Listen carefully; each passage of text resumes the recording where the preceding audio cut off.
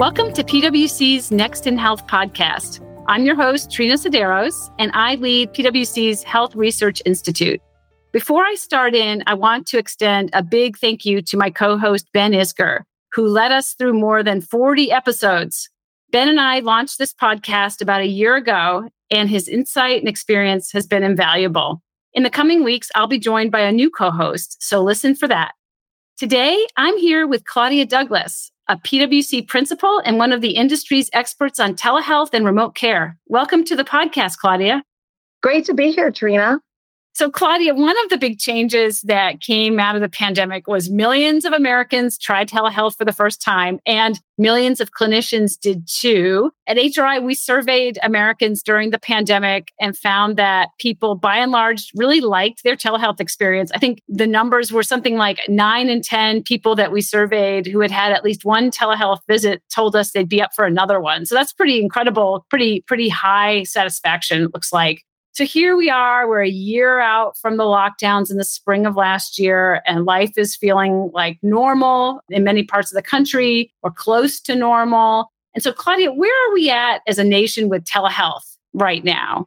I would say it's an exciting time. As you said, we're about 15 months since a lot of this really exploded. We're seeing a lot of exciting things in primary care and behavioral health, as well as even in specialties like neurology, cardiology, as far as pre and post visit. I actually just had a virtual health visit today with my GYN. It was not my annual, but it was a check-in on some meds, and it went smoothly. It was wonderful, and I didn't have to drive there. She works in her office. She also does some things at home on other days where she'll just have a full virtual day. So we're in a position where I think people are really comfortable with it. I'm hearing a lot from providers hoping that we continue to have a cross-state line for licensure.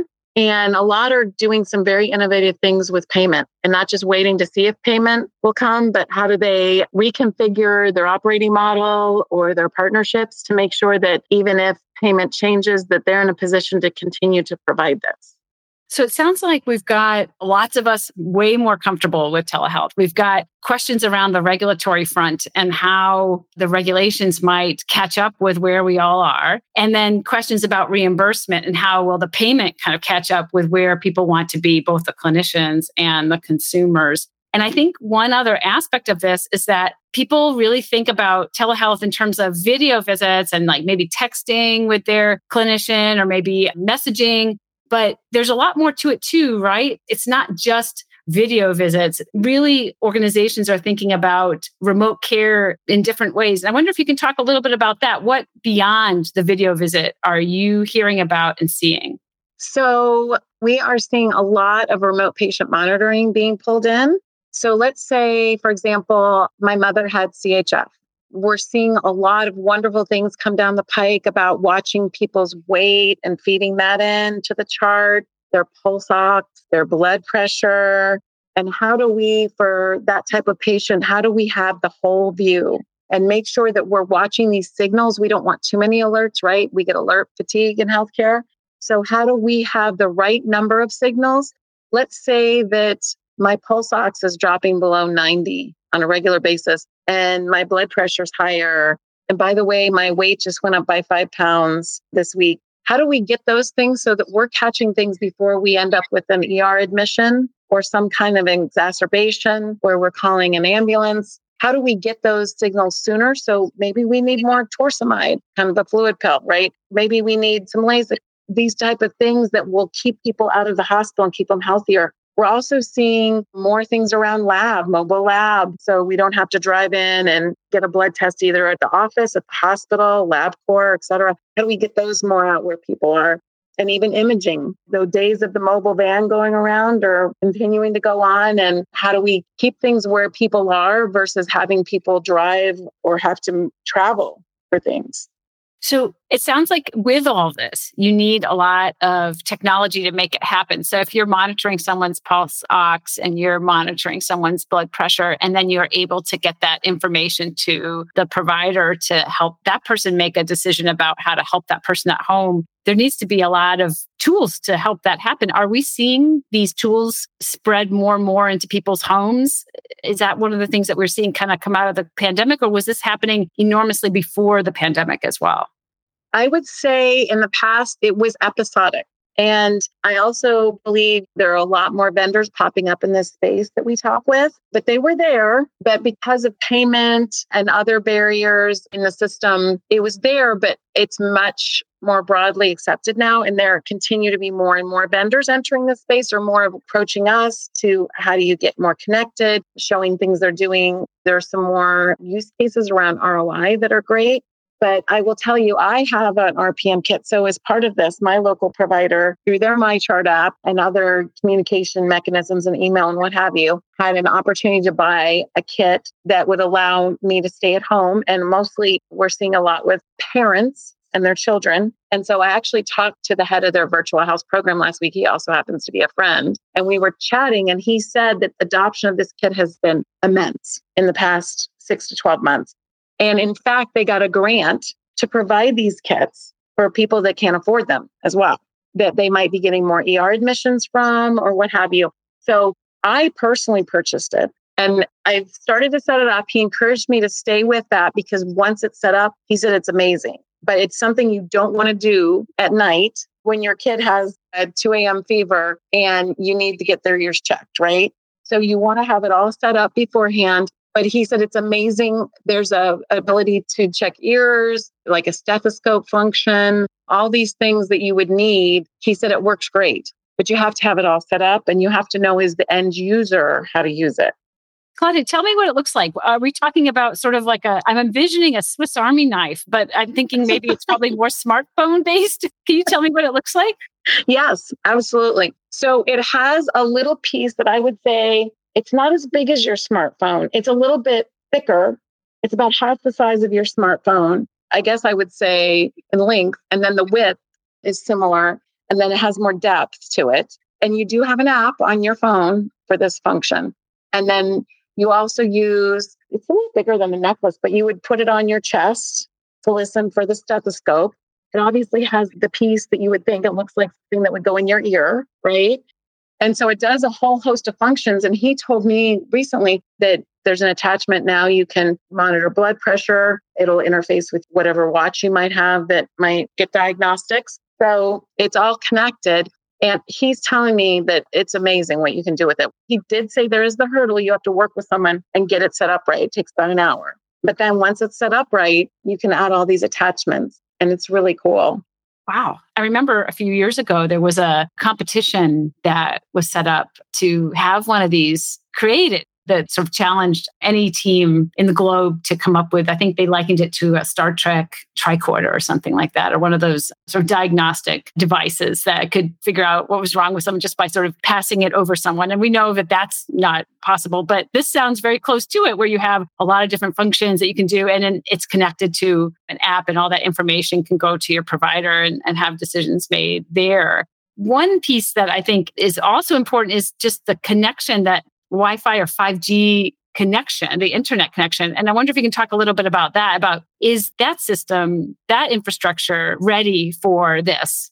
So even with our podcast we're doing right now, it's important, right, to have a good connection. I would say that helps if you have a really good wireless network where you are. We are seeing boosters, and whether they're even in inpatient facilities, or one of the things I hope that we see a lot more are these assisted living facilities, where we do have people that we know there's a greater incidence of diabetes, there's a greater incidence of congestive heart failure and other issues like even oncology. And so how do you make sure that they're wired and they have the right boosters, people in rural environments, and how do we keep them connected? But I will say the heart and lung sounds that come out of this, the ear exams, even looking at this piece of this equipment can look in your throat and tell you, the doctor can say, oh, you have strep throat, or this looks like you have a sore throat. I can see it's red, or you have white bumps. It's just amazing. So I would say for the normal video visit, yes. In fact, people do a video visit on their mobile phone. It's just like doing FaceTime. When you start pulling in some of the RPM, that can be a bigger challenge. And so you want to be on a network whether it's 4 or 5G, at this point, we're seeing that work because 5G isn't as saturated as 4G. You have 5G in certain areas, but not all. But actually, we're seeing a lot being published about the benefits of 5G as that rolls out. People use boosters in inpatient facilities. There are boosters. Assisted livings could look at this. Other places, maybe employers, right? We also watch this globally. So it's really important, especially big countries like Saudi Arabia, India, where you need to be connected in rural areas, even our own country, right, is really important. And especially as we're seeing hospital closures in rural areas, we really want to make sure we're connected in those places so that people don't have to travel long ways to see a provider.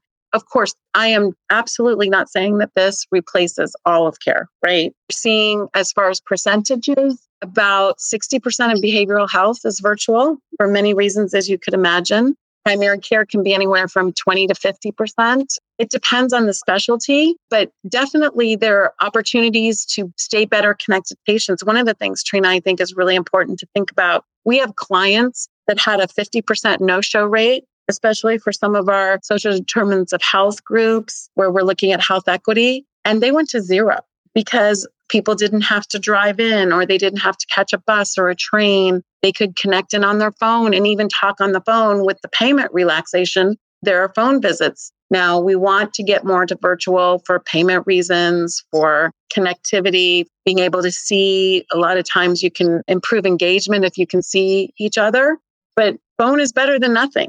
Right. So as we do phone, we do video, we pull in the RPM. There's so much opportunity to grow in this space. And I know there's a lot of excitement, like you said, both on the consumer, the provider side. So we're hoping that it's here to stay. It probably won't be at the levels it was when we were in lockdown, but there's a lot of excitement and enthusiasm and energy around this.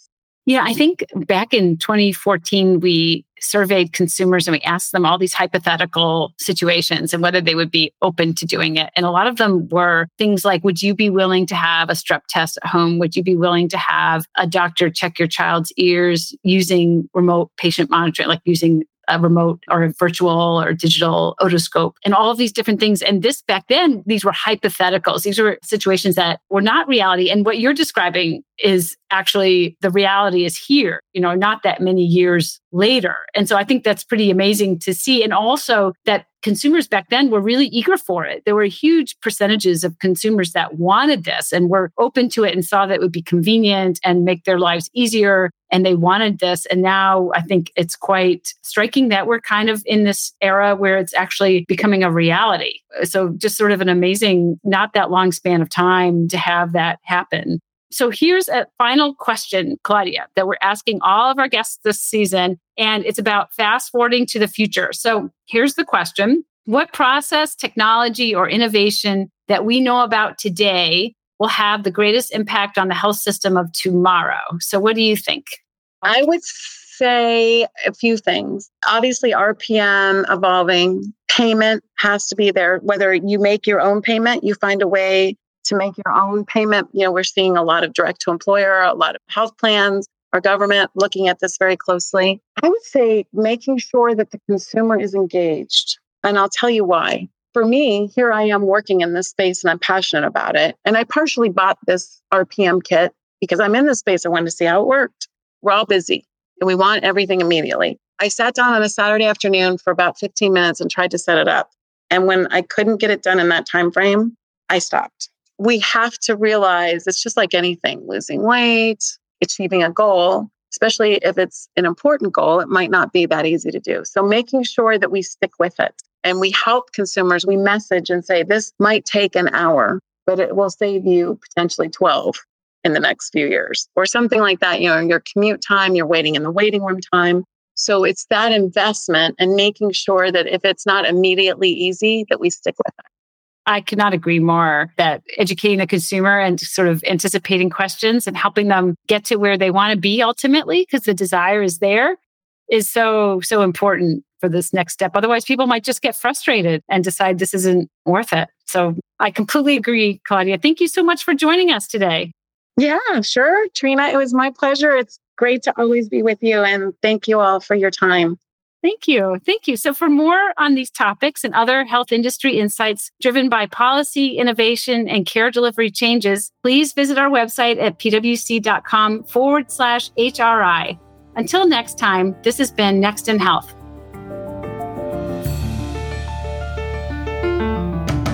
This podcast is brought to you by PwC, all rights reserved. PwC refers to the U.S. member firm or one of its subsidiaries or affiliates, and may sometimes refer to the PwC network. Each member firm is a separate legal entity. Please see www.pwc.com/structure for further details. This podcast is for general information purposes only and should not be used as a substitute for consultation with professional advisors.